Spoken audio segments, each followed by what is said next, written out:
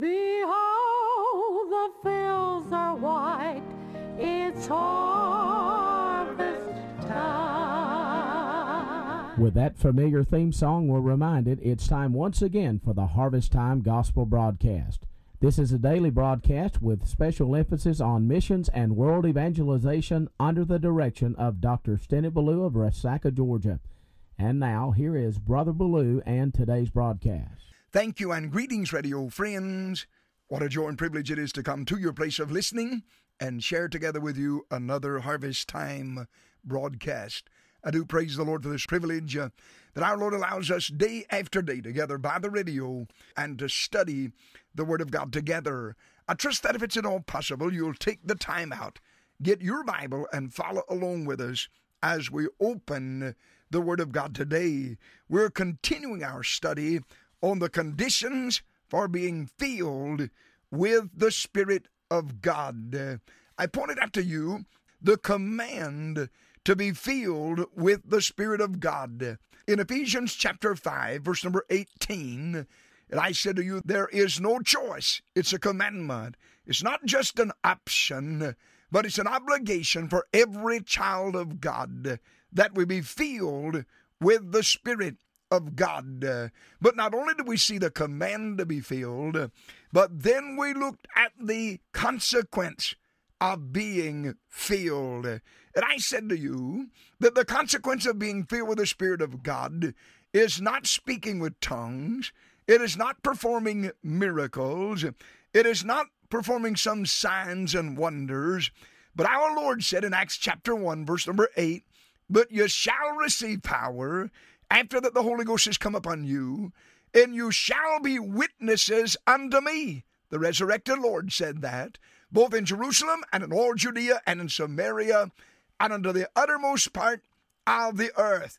And we went through the early chapters of the book of Acts, and we saw that it was taught very clearly there that every time that the disciples were filled with the Spirit of God, they bore witness of the resurrected Lord. So we looked at the command to be filled. We also looked at the contrast of being filled and being baptized. And I pointed out to you that in this dispensation of the church, you're only baptized by the Spirit of God one time. And that is the moment of salvation, when the Holy Ghost baptizes you into the body of Christ. And we studied that from the book of 1 Corinthians, chapter number 12, verse number 13. Then we started looking at the conditions for being filled with the Spirit of God. Since I am commanded in the Word of God to be filled with the Spirit, then I must understand the conditions to be filled. And may I just say this, to be filled with the Spirit of God is not a working of your own doing. It's God doing something in you. As you cooperate with God, every area of your life you empty of self and of sin, then God will fill it with His Spirit and with the power and presence of God in your life. So I said to you, first of all, that if you want to be filled with the Spirit of God, there must be cleansing. We must cleanse ourselves from the filthiness of sin. The Bible said in 2 Corinthians chapter number 7 and verse number 1, having therefore these promises, dearly beloved, let us cleanse ourselves from all filthiness of the flesh. That's the outward sins. And then he said, and spirit, that's the inward sins. And then he said that we're to involve ourselves in perfecting holiness in the fear of God. So if you and I are to be filled with the Spirit of God, there must be personal cleansing from both our outward sins of the flesh and our inward sins of our heart and spirit. But then I said to you, number two, not only if you want to be filled with the Spirit of God, there is a condition of cleansing, you must be cleansed. But second, there is a condition of consecration. We must dedicate and consecrate our lives to the use and service of the Lord if we want to be filled with the Spirit of God. Oh, I wish I could emphasize this enough until the Holy Spirit would make it a understood truth in the life of every Christian. We are not filled with the Spirit of God for a sign, for a shout, or for a show, but we're filled with the Spirit of God for service. Let me remind you again of the words of our Lord in Acts 1:8. When the Holy Ghost has come upon you, you shall be witnesses unto me. And any person that is filled with the Spirit of God is filled for service. The Bible said in the book of Romans, chapter number 12, verse number 1, I beseech you therefore, brethren, by the mercies of God, that you present your bodies a living sacrifice, holy, acceptable unto God, which is your reasonable service. There must be consecration. You do not get filled with the Spirit of God, reserving your life and your body to your own self and to the gratification of the flesh. No, my friend, but as you consecrate yourself to Him, then you are getting yourself in condition to be filled with the Spirit of God. Then I pointed out to you number 3, not only is there the condition of cleansing, and there's a condition of consecration, but thirdly, there is the condition of craving. You must want to be filled, or you will never be filled with the Spirit of God. As I travel week after week across this country, and I preach to people, I say to them, if you are satisfied with your spirituality as it is, you will never get any closer to God.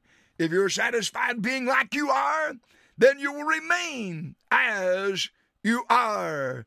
But our Lord said in Matthew chapter number 5, verse number 6, blessed are they which do hunger and thirst after righteousness, for they shall be filled. Now, I understand the context of that verse. And our Lord is saying, blessed are they which do hunger and thirst after righteousness, for they shall be filled. But may I say to you, the principle of that verse is true concerning the Spirit-filled life. I don't have to apologize one bit for saying, blessed are they which do hunger and thirst after the Spirit-filled life, for they shall be filled. Oh, our problem today is we're too full of the world, and we're too filled with the desires of the flesh. But if we could come to the place of God making us hungry, and of God creating in us a thirst for the Spirit of God, then, my friend, we would find God filling us with the Spirit of God. I feel confident I can say to you that God has never filled one person who did not desire to be filled. But I believe I can also say to you that God has never turned away one of His children who wanted to be filled if they are willing to cleanse themselves and consecrate themselves to Him. And they come to that place in their life where they crave and they desire and they hunger to be filled with the Spirit of God. Oh, may God create in us a sickness of our lukewarm state before God, and then may it create in us a hunger for the Spirit-filled life and to be filled with the Spirit of God. So, my friend, I want to say it again. If you're satisfied with what you have of the Spirit of God and His power working in your life now, you'll never experience any more. But if somehow down inside you there could be created a hunger, a craving, a thirsting, I want to say to you, you could be filled. Notice what the Bible said in John chapter number 7 and verse number 37. Jesus said in that last day, that great day of the feast, Jesus stood and cried, saying, if any man thirst, let him come unto me and drink. Oh, the only condition for drinking was that they must thirst. And the condition to be filled with the Spirit of God is we must have a thirst in our soul for the Spirit-filled life. May God create that hunger in the soul of many of us, even as I preach and you listen today. My prayer is that the Holy Ghost himself will visit you and create a hunger and create a thirst in your life for the Spirit of God. But then I want you to notice a fourth and final condition to be filled with the Spirit of God, located right here in John chapter 7, in verse number 38. We must meet the condition of claiming the Spirit-filled life. I want you to hear me carefully. You do not get filled with the Spirit of God as a result of your own works. It is not of your own doing that you're filled with the Spirit of God. But friend, it is simply by faith. We're saved by grace through faith. We walk by faith and not by sight. The Word of God said, as you have received the Lord Jesus Christ, so walk ye in him. How do you receive Christ? By faith. By simply claiming the promises that God lays out in his word. Now look at John chapter 7, verse 37 and 38. The Bible said, in the last day, that great day of the feast, Jesus stood and cried, saying, if any man thirst, let him come unto me and drink. Now look at verse number 38. The Bible said, he that believeth on me, as the scripture has said, out of his belly shall flow rivers of living water. Verse 39 said, but this spake he of the Spirit, which they that believe on him should receive. For the Holy Ghost was not yet given, because that Jesus was not yet glorified. So the only condition laid down in this text for a person to be filled with the Spirit of God is you must believe not only that God can, but that God will fill you with the Spirit of God. We do not live in the saucer age, and we do not live in the cup age, and we do not live in the cistern age. No, the moment you get saved, there's a well of water springing up inside you. But the moment you're filled with the Spirit of God, there'll be rivers of the Spirit of God flowing out of you. So there must be cleansing, there must be consecration, there must be craving, and there must be claiming. Let me ask you the question. Do you believe God could fill you with his Spirit? Do you believe he would fill you with his Spirit? As the scripture saith, he that believeth on me, out of his belly shall flow rivers of living water. Father, take the word, use it to your glory. Fill every hungry and ever thirsty saint of God with the Spirit of God today. I'll praise you for what you do. In Jesus' name I pray. Amen and amen. Behold, the fields are white. It's harvest time. Well, I trust you're enjoying this study on the Holy Spirit. Let me remind you that I do have a book that I wrote on the person and ministry of the Holy Spirit. And if you'd like to have the book, I'd be glad to send it to you.